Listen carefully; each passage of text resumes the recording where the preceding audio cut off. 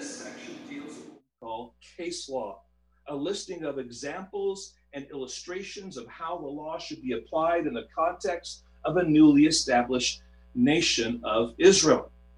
Now, this case law can be seen by the use of words such as if, whoever, when a man, and so forth. Just look at chapter 21. In verse 2, when you buy a Hebrew slave, verse 4, if his master gives him a wife, verse 12, whoever strikes a man so that he dies, verse 16, whoever steals a man sells him, verse 20, when a man strikes his slave so that he dies, and then verse 28, when an ox gores a man or a woman to death.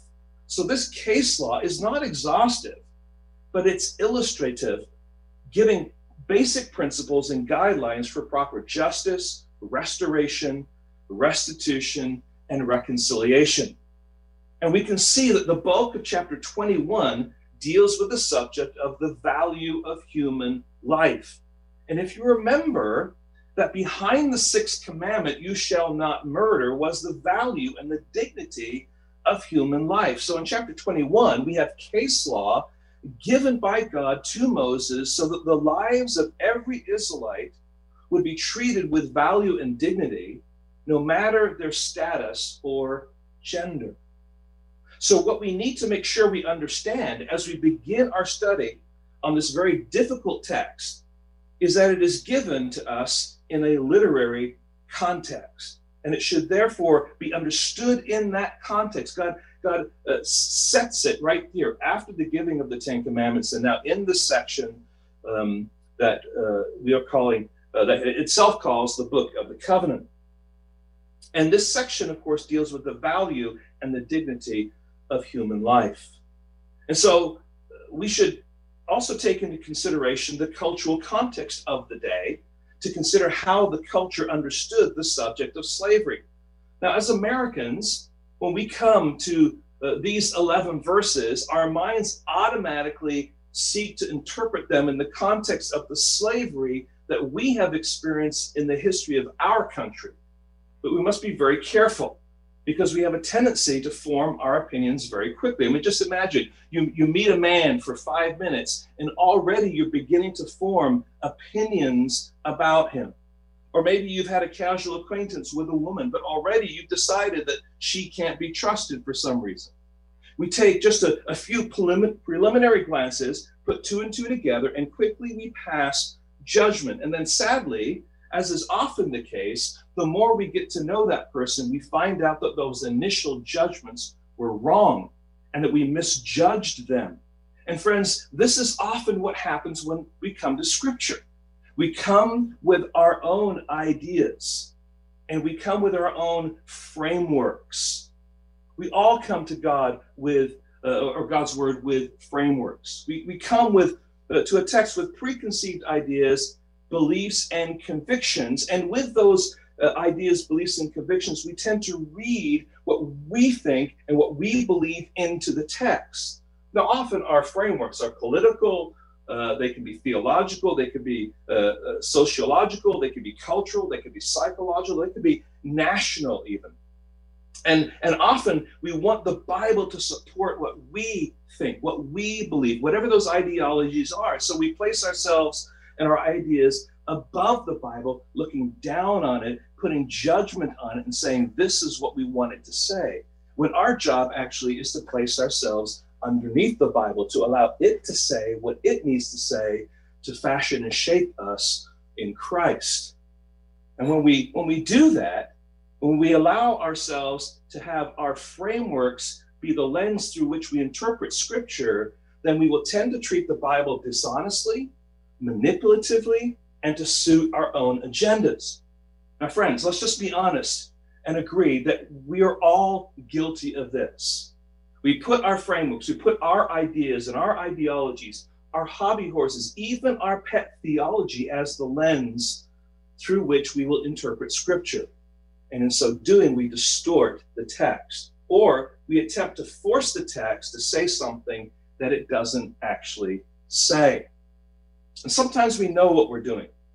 And at other times, we don't realize how we are misusing the Scriptures.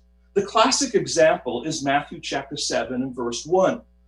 When someone says with conviction and gusto, the Bible says we shouldn't judge, judge not, lest you be judged. Now, the truth is, the Bible does say that, but we have to understand that statement in the context of what's happening there in Matthew chapter 7. And of course, what's happening there is God is saying, look, you have a responsibility as a brother in Christ to help your brother with the speck that is in their eye. But you must use the same standard of judgment for yourself as you do for your brother. When you've done that, then you can actually confront them. Then you can point out the speck that is in your brother's eye. The point I'm trying to show you here is that we bring our frameworks to the text. And here, when we come to Exodus chapter 21, verses 1 through 11, it's so easy to come with our American chattel slavery mentality and seek to impose it on the text. We see here and we read what it says here about the buying and the selling of male slaves and female slaves. And so our minds quickly go to that chattel slavery. That was a blight on the history of our nation, especially during the 19th century. Now, friends, we recognize that it was an awful time. It was an awful experience, but that is not the only understanding of what slavery is all about. So we, in our contemporary context, are quick to be horrified by what we're reading. And we might even begin to question whether or not the Bible is trustworthy or not. How can the Bible endorse slavery, we say? How come there isn't like this 11th commandment that clearly says you shall not buy or sell men or women as slaves? In our eyes, that would make a lot of sense. It certainly would solve a lot of problems. So the question then is, what is going on here? Well, let's look at the subject of slavery. We'll begin talking in general about it here, but then we'll kind of bring it down to the context of this text. Slavery has been around way before the African slave trade began. It's been around since most of recorded history, but the people tended to enslave people that were like themselves or lived near them. So Asians would enslave Asians, Africans would enslave Africans, Europeans would enslave Europeans. But it isn't until the more modern colonial period that the slavery began to take on more racial hues. You could even say that racism is the result of slavery, not the root cause of it. But there are other kinds of slavery. So let's just consider slavery under two headings: voluntary slavery and involuntary slavery. Let's talk first of all about involuntary slavery. And it takes place in a number of ways. First of all, there's slavery as a result of warfare. Now you see that throughout history. One country defeats another country or another group of people, and often what happens is they're taken captive by those people. They're taken away from their hometowns, from their country, maybe to another country, and they are then put in as servants or as slaves in the context of that victorious country. That is historically commonplace. In fact, you find that in Scripture where Israel is taken captive and into Babylon, and they are removed from their land. Then there's slavery as a result of oppression. And that's what happened to Israel in Egypt, isn't it? They'd been welcomed by Pharaoh to settle in the land because of Joseph's loyalty and leadership in helping Egypt endure famine. But years later, when the name Joseph had been forgotten, Pharaoh and the Egyptians began to fear the Israelites and put them under the heavy hand of slavery. That's kind of a more modern example would be Hitler and the Jews. Because the Jews, being a resourceful and wealthy and hardworking people, were despised as worthless. And there was this systematic gathering up of the Jews, yes, to kill them, but many of them were also enslaved in the process. So slavery as a result of warfare, slavery as a result of oppression, and then slavery as a result of kidnapping. Just read in chapter 21, verse 16. Whoever steals a man and sells him, and anyone found in possession of him shall be put to death. Now, friends, it can't be any clearer than that from the Mosaic Law that God is opposed to the kind of slavery that we had in our country because of this very text. But we see similar slavery today especially in the sex and labor trafficking world. In each situation, people are either kidnapped or tricked into their servitude, and they're held in bondage by abusive perpetrators. So these are the three ways that slavery happens involuntarily. But there's also a voluntary kind of slavery. And let me give you three examples of what I'm talking about here. There's slavery to pay off a debt. First of all, in many cultures, if a person doesn't have any money to pay off a debt, they make arrangements with the debtor to work off their debt. That was very common. Secondly, slavery as a means of progress or survival. If you were poor and were starving, you might consider selling a son or daughter to either be married into a wealthy family or to serve as part of the labor crew. You would be considered one of the household if you were one of those slaves. And you'd be given food, you'd be given clothing, you'd be given shelter, and you would actually learn a trade along the way. The goal was for that son or daughter to have a better life than the poverty that you found yourself in. So this was kind of a welfare system, in particular, we'll find out, for Israel. And then you have what's understood to be indentured slavery. This took place when men and women sign a contract by which they agree to work for a certain number of years in exchange, in our history, in exchange for passage to America, where they would be provided with food, clothing, and shelter, and once they arrived, and then also a job. They were committing to a particular amount of years. Again, the goal was to work and to work hard to get a better life. So the idea here then was progress, was movement for people who really had no opportunity. And a modern day example of that can be found in the military.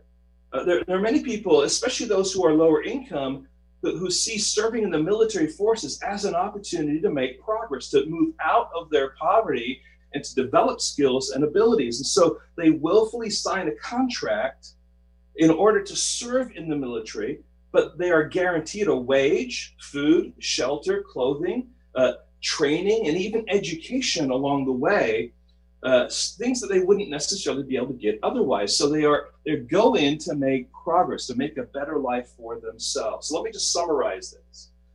What we need to make sure we understand is that slavery comes in many forms, and not all slavery is involuntary. Some slavery in history was viewed as a way out of poverty and to make progress in the world.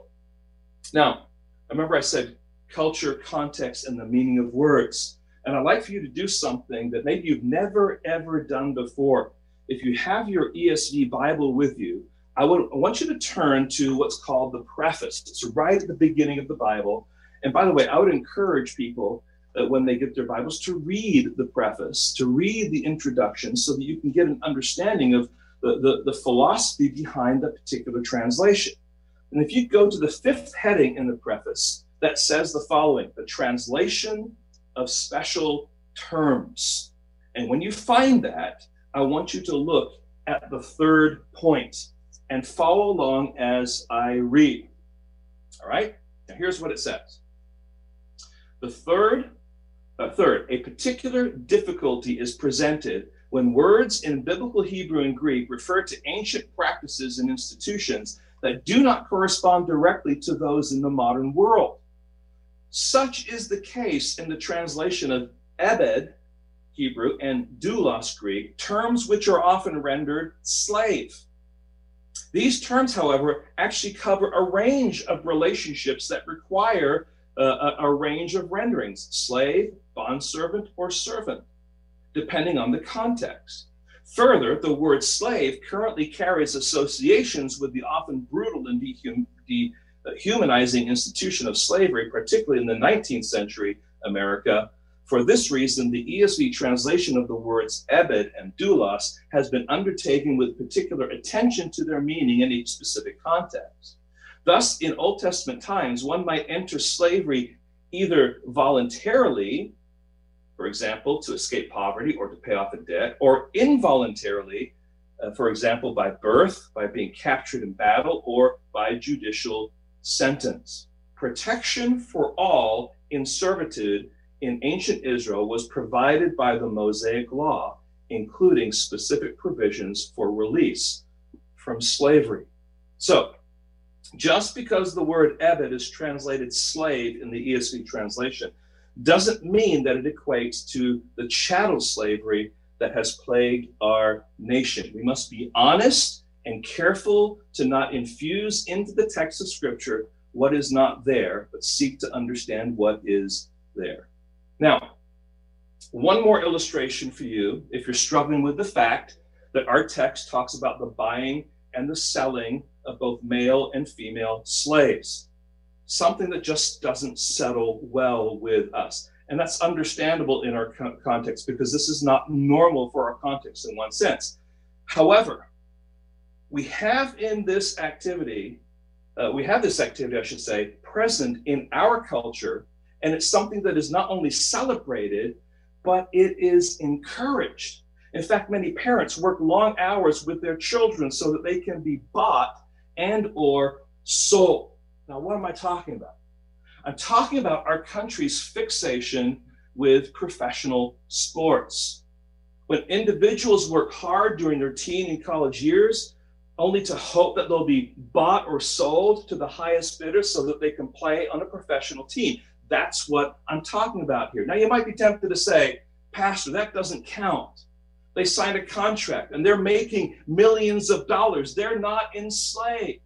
But I would push back and say, yes, they did sign a contract, but that contract also makes stipulations about what they can do, where they can go, how they can behave, and what happens when they get injured. And if they violate the contract, they can be fined, suspended, or even thrown off the team. And just imagine if one of those players has a friend back home where they grew up who passed away. He's married, he has a wife and some kids. They're really tight in relationship, and he wants to go back now to visit for the funeral. And he would have to violate the contract under the COVID stipulations in order to do that. And if he did that, when he got back, he would likely be reprimanded, he would be fined, he would be suspended, all right?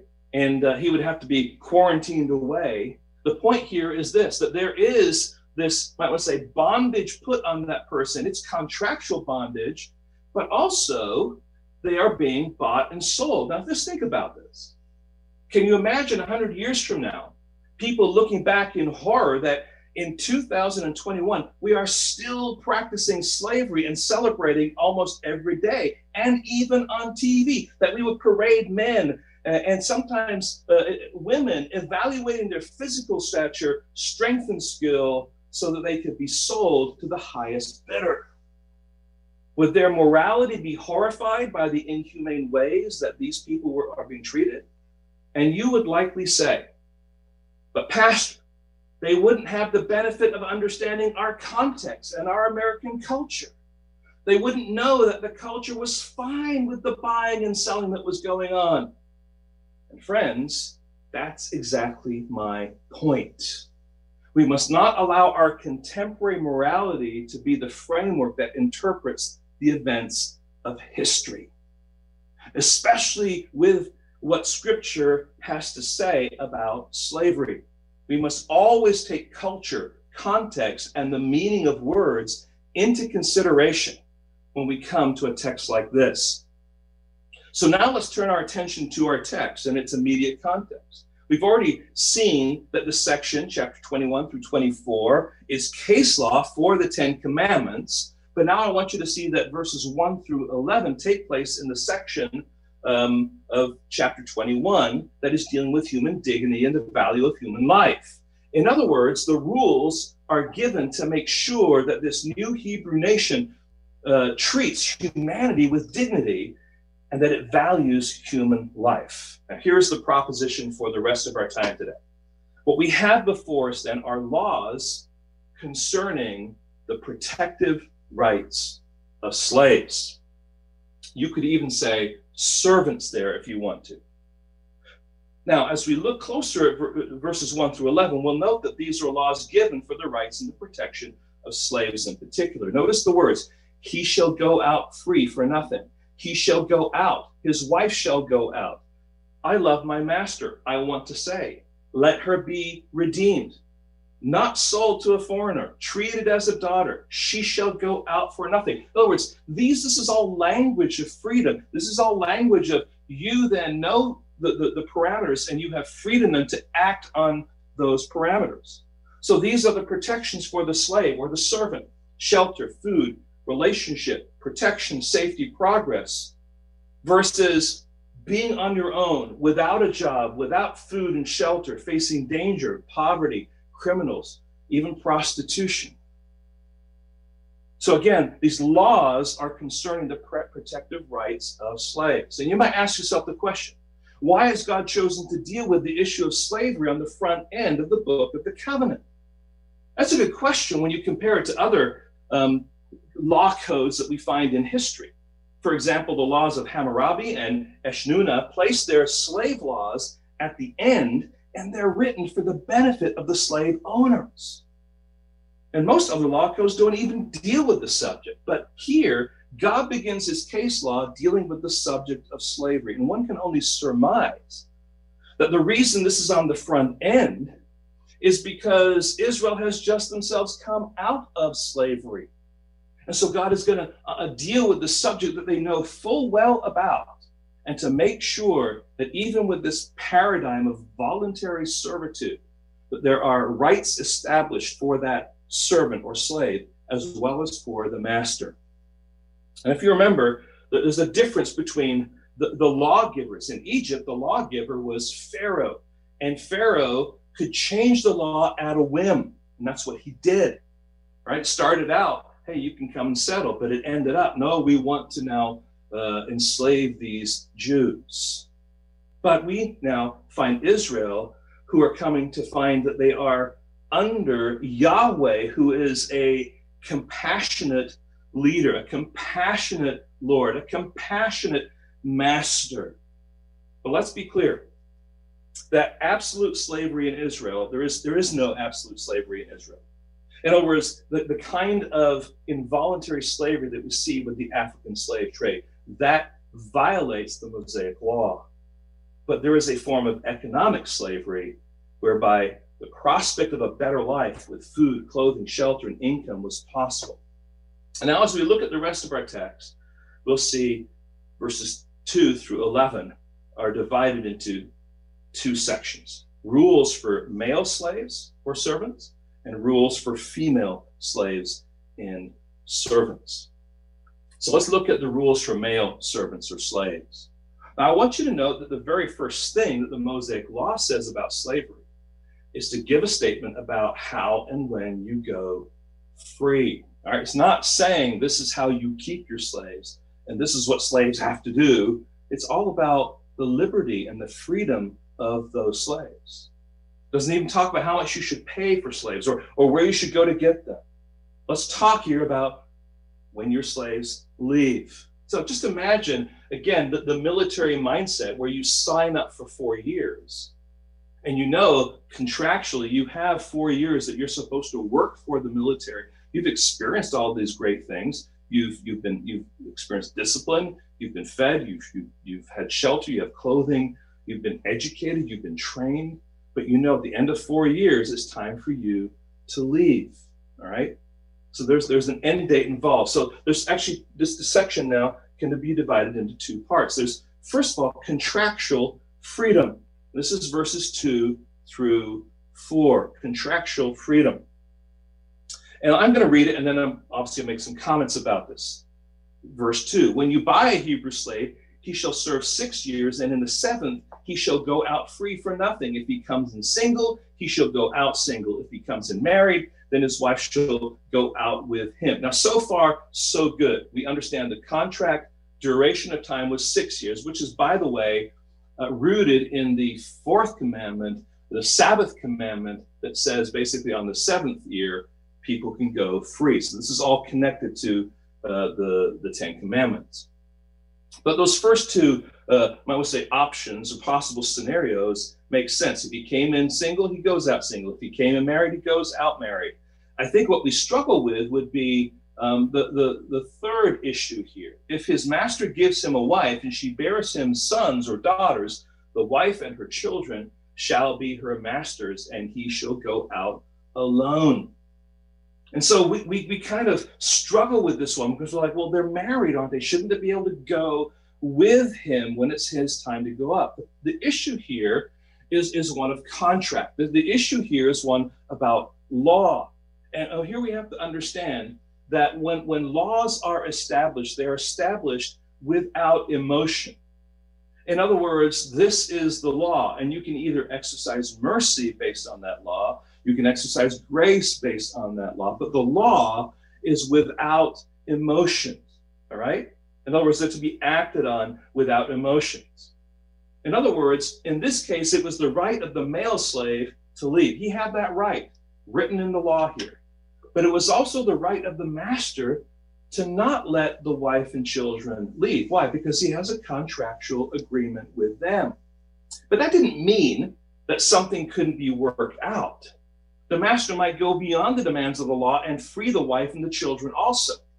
And history shows that such behavior was common practice, in particular in Rome. And we probably could surmise that this was also likely what happened in most situations. But there were other options for that male slave. First, he could simply wait for them to all finish their term of service while he himself worked somewhere else. He would have to figure out his lodgings and come to some agreement with the master that he was leaving. A second option would be he could find a good job somewhere else and make enough money to pay off his former boss to get his wife and children out of their contractual obligation. But as I mentioned before, finding work in Israel was not like finding work in our context. Right? I mean, it's not like, get on the internet and see if Google or Facebook or Safeway are hiring.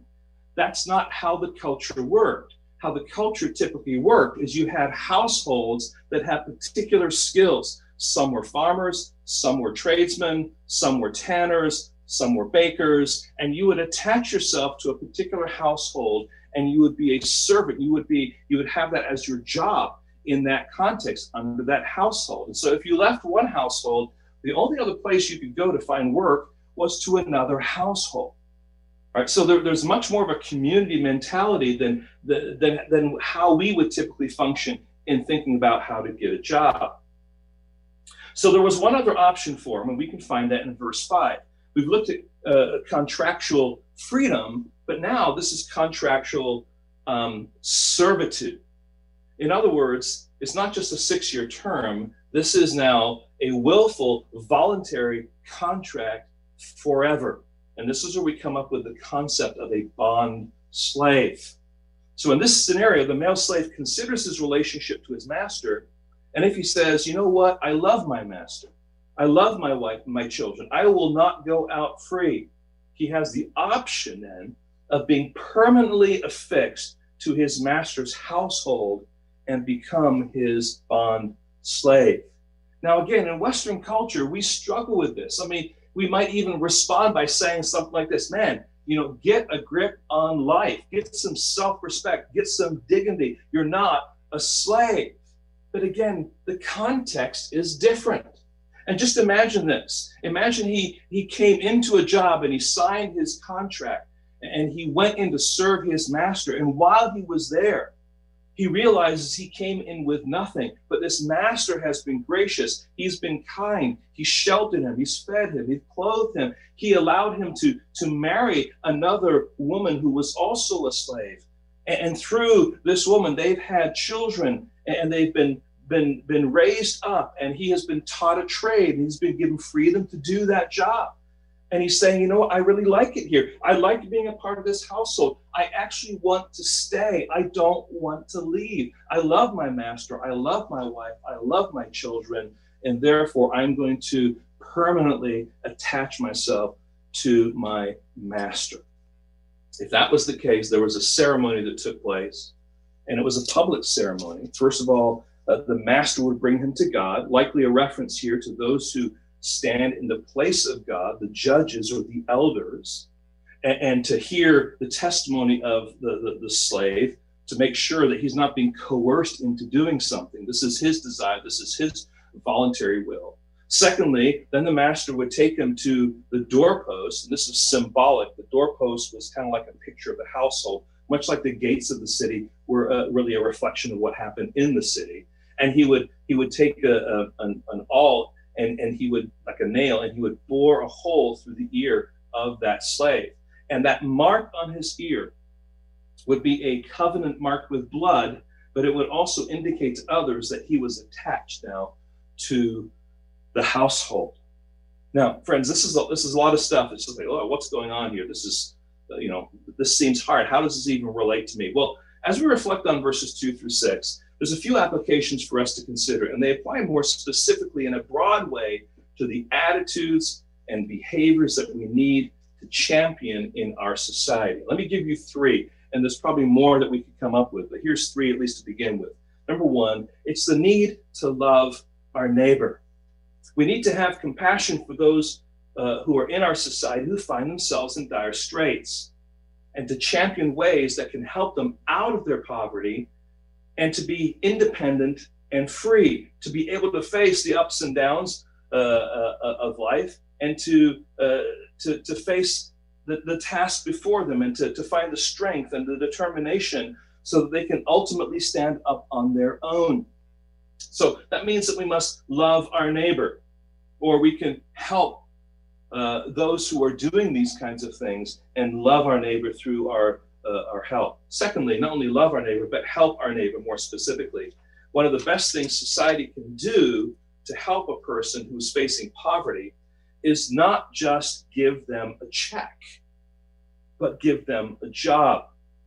And when you give someone a job, you're establishing both the dignity of their humanity, they're valued. Secondly, the ethic of hard work. Unfortunately, that is not often found in the context of our culture. We would much rather simply give a check. And what happens is the ethic of work disappears because people just get in this habit of getting a check and not having to do any work. But again, we need to be champions of saying, look, let's get this person up. We care about them. And one of the ways, and the best way we see that we can care about them, is to get them working. All right?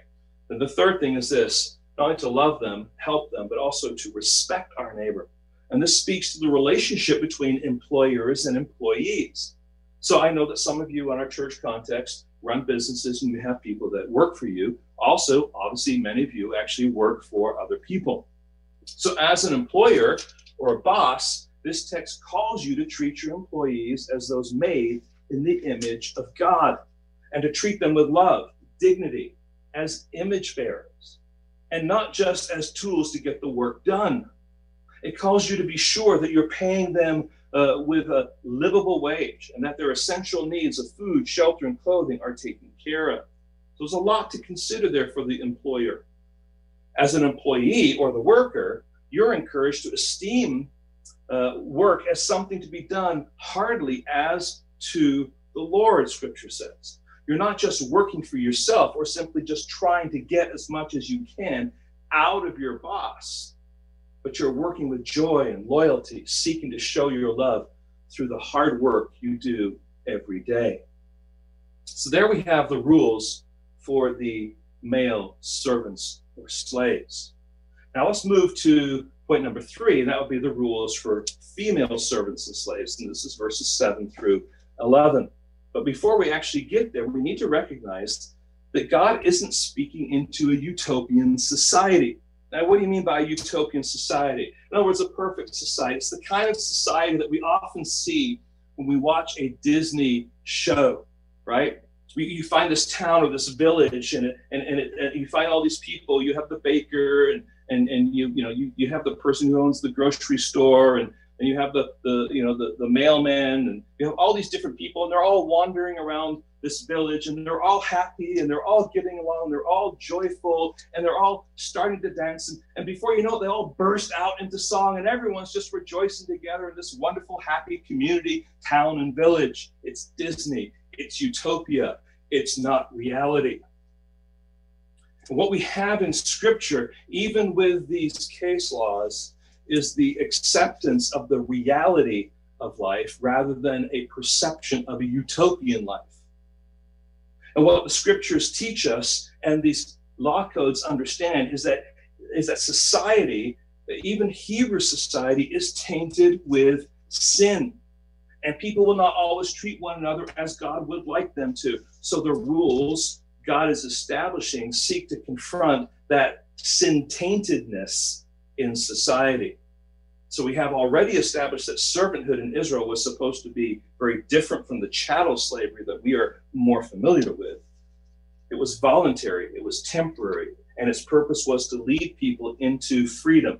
So God's slave laws were also designed to protect the family, and especially women and children. Now, when we come to verse 7, we see that the female slave is to be treated differently than the male slave, right?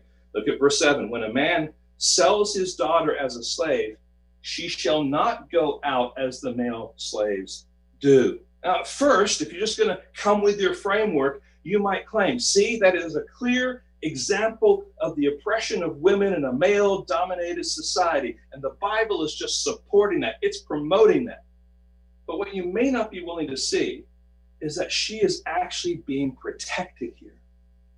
When a father sold his daughter, he was not trying to get rid of her or simply to improve his bank account. He was concerned about her prospects in life. And often this turned out to be a form of an arranged marriage. Now that seems really strange to us in America, where individualism and love and soulmates are the driving force behind marriage. But in the rest of the world, and for most of history, arranged marriages were commonplace. A poor man would send his daughter to a rich man in the hope that she would become a permanent member of his household. Now think of household not necessarily as immediate family, but everyone that would be under the roof of that household. She entered into a conditional form of servitude, hoping eventually she might marry the master's son. And it was believed that marriage was more of a transaction between families, and the idea of love was not a priority. It was believed that love would come as the marriage formed. And of course, this kind of relationship was open to abuse. So these rules for female slaves are given to provide them proper protection.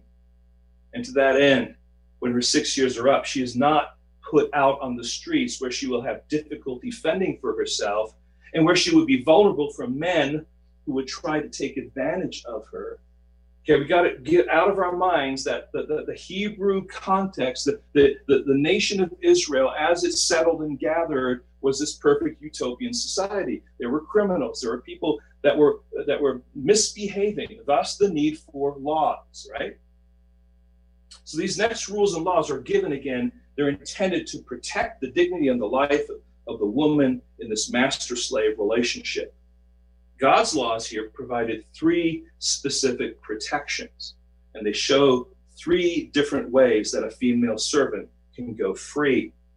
So first of all, the first one, I'm just calling it, I've changed my mind, all right? This is where the master decides that he doesn't want her services after all. Look at verse 8.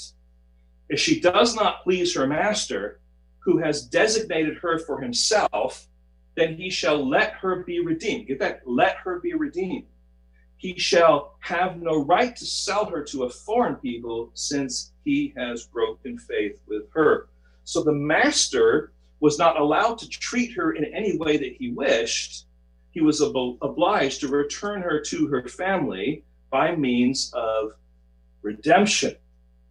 And in these arrangements, there was a probationary period where she would prove her worth. But if things didn't work out, she was not to blame, is what the text is telling us. It was the master who had the responsibility to allow her family to redeem her. He was not allowed to sell her. So again, this protects her, and there is a way out even of this predicament. The second one, I will give it the heading, marry my son. The master here is pleased with her, so much so that he wants her to marry his son. Look at verse 9. If he designates her for his son, he shall deal with her as a daughter. At this point, she is only engaged, but she is welcomed as a full member of the family with all the privileges of a daughter. And it's worth noting that God's law had the woman's best interests at heart, a young woman could gain her freedom by being betrothed to the master's son. And once married, she would have full rights of a free citizen, so no longer in poverty.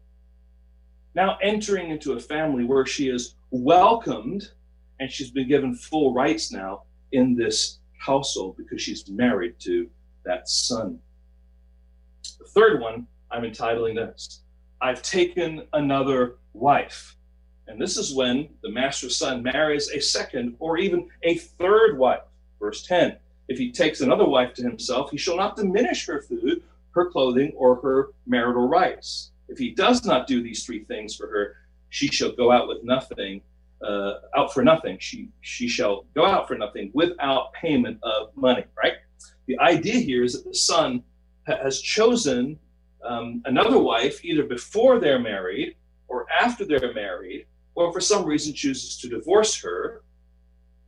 Now, there's some stipulations there. Now, again, just in our minds, let's make sure we understand. It's important to remember that if God is giving case law about behavior, God isn't necessarily endorsing that behavior. I mean, for example, in a little bit, we'll talk about murder. God speaks about murder. Just the fact that God is speaking about something that happens in society does not mean that he's endorsing what is happening. Clearly, Scripture teaches that God created marriage to be between one man and one woman. But oh, how the culture creeps into how we do things. And oh, how it changes. And so man can do things that God is not pleased with. We see that throughout the course of the history of God's people, in particular where polygamy is taking place, right? So marriage was always supposed to be between one man and one woman. And what God is doing here, he's saying, here's a situation that may come up, and here is how this particular young woman is protected in this situation. Right? If he does this, if he marries this son, this head of the household now, is to treat her with all the rights that she would have as far as food, shelter, clothing, even the marital rights, the intimacy rights. And notice that it says here, no matter what happened, these three things had to be in place: food, clothing, marital rights. If the husband failed to provide for those things, she was released from her servitude. That doesn't mean kicked to the curb. It just means that she was free to leave. There was no bondage. She didn't have to fulfill any more of any kind of contract. So in summary, all of these examples are there to help Moses and the judges of Israel to maintain justice and protection for the nation's most vulnerable people, poor. So what we initially see is a horrible set of rules and regulations about the buying and selling of slaves is in actual fact God establishing rules of compassion and care for those whose lives have been affected by poverty. Thus, in Hebrew society, there was a way out of your debt and poverty. It required hard work, trust in the Lord, and the compassion of heads of households who had the ability to hire people to work for them or even to marry into their family. And of course, this meant much, much more than simply getting a job, but food, clothing, shelter, and a household protection, and a household that you were now a part of. So we've looked at the rules for the male slaves and the rules for the female slaves. And I want to bring this all together now with some final concluding thoughts. Because it's like, okay, that's helpful. Thank you for walking us through all this, Pastor Rob, but how does this connect with us? Well, we've touched on a few things that maybe you realize actually connect to what we are supposed to be doing or how we are supposed to be living. But I want to think of it in terms of gospel implications from this text. And really there's three main headings that I want us to see and I want us to consider here that really flow out of this text. First of all, that we are enslaved. We are all slaves to someone or something. Now, apparently, the great theologian Bob Dylan believed that to be true. I say that obviously in quotes, right? In his song, Gotta Serve Somebody, he says the following: but you're gonna have to serve somebody. Yes, indeed, you're gonna have to serve somebody. Well, it may be the devil or it may be the Lord, but you're gonna have to serve somebody. And that's pretty rough theology, but he got his theology right there. But now let's turn to a truly great theologian whose name is the Apostle Paul, Romans chapter 6. And Paul is arguing here about our sin and our struggle with sin. In Romans chapter 6, beginning at verse 16, I just want you to notice how Paul brings in the subject of slavery and sin and how it really flows out of even the text that we're in here. Romans chapter 6 and verse 16. Do you not know that if you present yourselves to anyone as obedient slaves, you are slaves of the one to whom you obey, either of sin, which leads to death, or of obedience, which leads to righteousness? But thanks be to God that you who were once slaves of sin have become obedient from the heart to the standard of teaching to which you were committed, and have been set free from sin and have become slaves of righteousness. All right, you have slaves to sin, slaves to righteousness, but there was something happening now in the heart of the individual that actually moved them from the place of being a slave to sin and now being a slave to righteousness. But notice the language here: slave to sin, slave to righteousness. Right? We're all slaves to someone or something. That's what Paul is saying. Now look at verse 22. But now that you have been set free from sin and have become slaves to God, the fruit you get leads to sanctification and its end, eternal life. So when you've been set free from sin, you become a slave to righteousness. You are a slave of God, and the result of that is sanctification and the promise and the certainty of eternal life. And that's why in verse 23, the verse we all know very well, for the wages of sin is death, but the free gift of God is eternal life in Jesus Christ our Lord. Eternal life comes by being a slave to righteousness and a slave to God. Now, you may not have thought of things in those terms, but all of us who are here today, either by live stream or in presence, we are all enslaved to someone or something. The question here is, to whom are you enslaved? All right?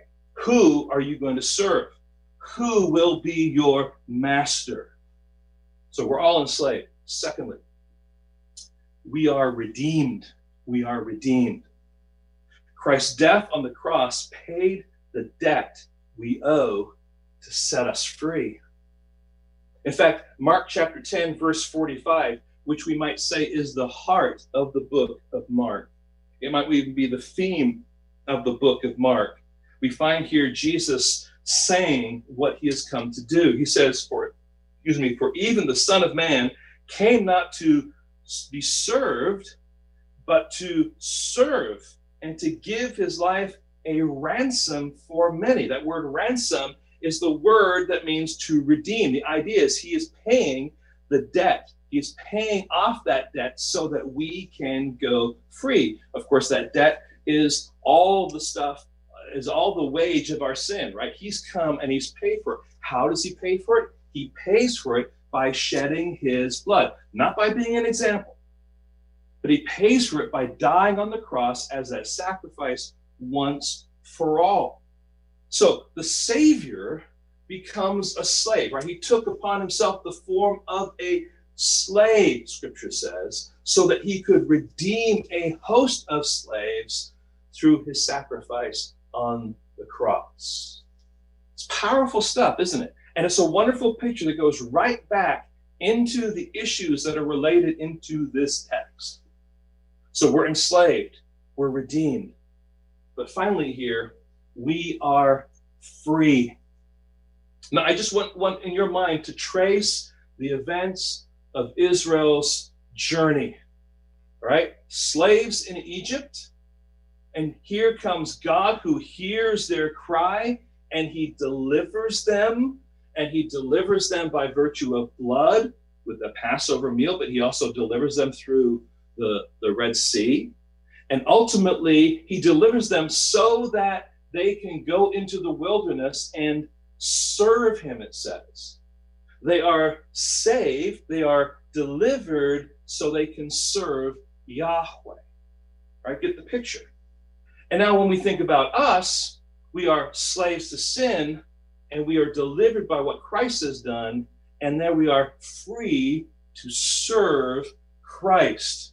Now, again, God brought them out of bondage of slavery in Egypt to go into the wilderness to serve him. So Exodus isn't so much about freedom, hear this, but about the transfer of allegiances from one master to another, from Egypt and from Pharaoh to Yahweh, who is their benevolent God.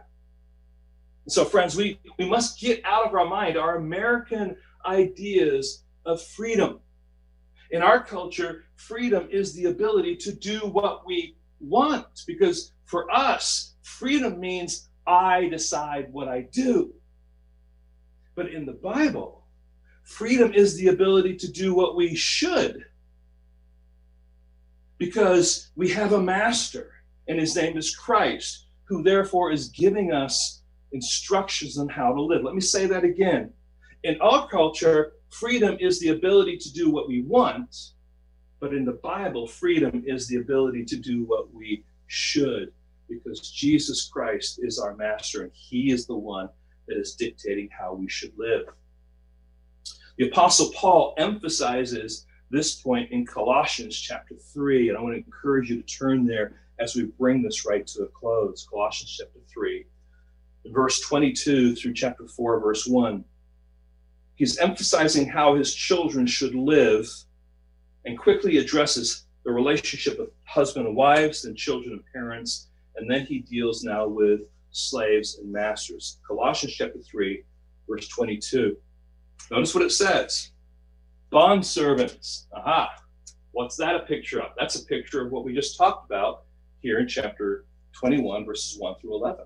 This is this relationship, this desire now to attach yourself to this benevolent master. Bondservants, obey in everything those who are your earthly masters, not by way of eye service as people pleasers, but with sincerity of heart, fearing the Lord. Whatever you do, work heartily as for the Lord and not for men. Get this now. Knowing that from the Lord you will receive the inheritance as your reward. You are serving the Lord. For the wrongdoer will be paid back for the wrong he has done, and there is no partiality. Now, the point here that we need to see here is that these slaves now are serving in such a way as to serve the Lord. The jobs that they're doing, the way they're relating to their master, the way they're interacting is because they are doing this as serving the Lord Jesus Christ. He is the greater master. He is the one who is seeking to dictate how they should live and how you and I should live.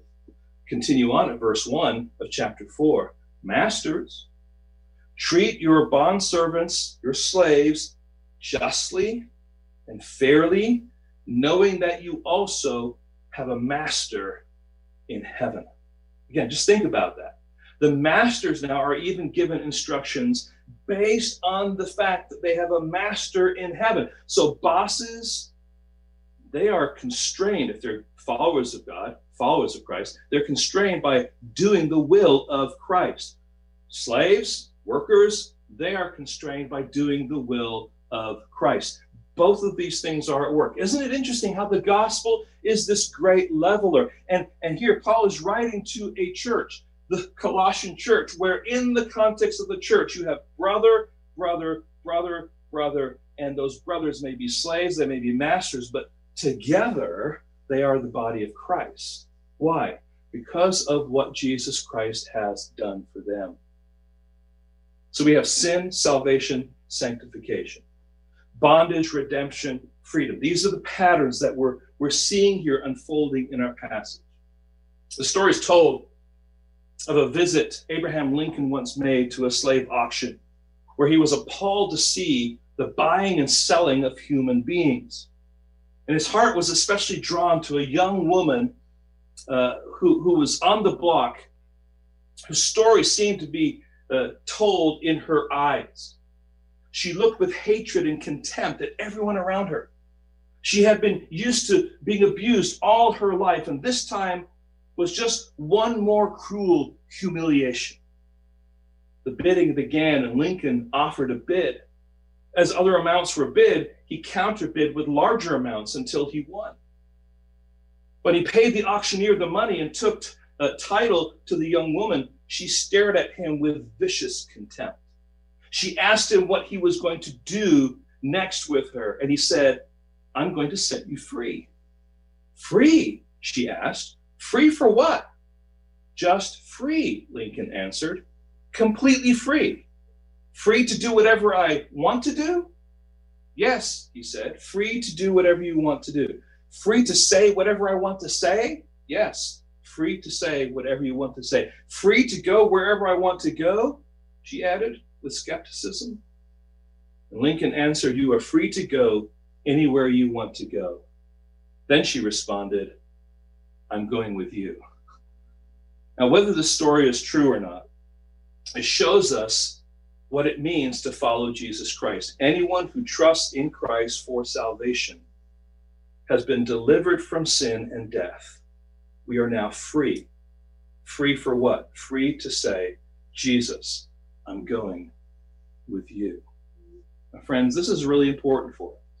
It's important for us to understand that there are people outside the body of Christ who have a wrong understanding of what Scripture teaches on this particular subject. And we, as even the body of Christ, can come to a text like this and just not even want to touch it because we're fearful about what it says. But if we take the time to get in there and to seek to understand what's being said, we have a better understanding and we recognize what is actually going on there. It's God caring for the most vulnerable people in our society, the poor, and making sure that the protections are in place. Secondly, it is a picture of what we receive as the children of God, where we are slaves in bondage who are brought out from that bondage by virtue of what Jesus Christ has done for us on the cross. And we're not just set free from that and left to ourselves. We are set free from that, and now we become slaves of Christ. And he is a most wonderful Lord and Master. And we need to do our bit to listen to him, to humble ourselves before him, and to follow his will. Lord, help us today. This is a very difficult topic and passage, even for us to think through. And Lord, I ask that with what I've done here today, just to set the stage and to give some nuance of understanding to this text, that we will be not only more informed, but Lord, we would have a better appreciation for the language of the gospel that we find, especially in the New Testament. And Lord, that declares what has actually happened to us, who we actually were, and what Christ has done for us, and why it's important for us in our discipleship, not just to think that we're on our own, but Lord, that you are a master, and you are a benevolent master, seeking to help us to rid ourselves of Egypt and the sin that so easily holds us back, and to put on righteousness that comes from you. And Lord, we are in awe that you would love us so much. We're thankful that you care enough about us. And we're, Lord, just amazed that we have been brought into your household, and you have raised us up as sons with full rights of inheritance, Lord. All these images flowing through this passage, Lord, help us understand some of the beauty and magnificence, Lord, of the gospel that you have bestowed upon us. Lord, help us to love it, to live it, and to long for a greater journey in it. Lord, we ask these things in your precious holy name. Amen.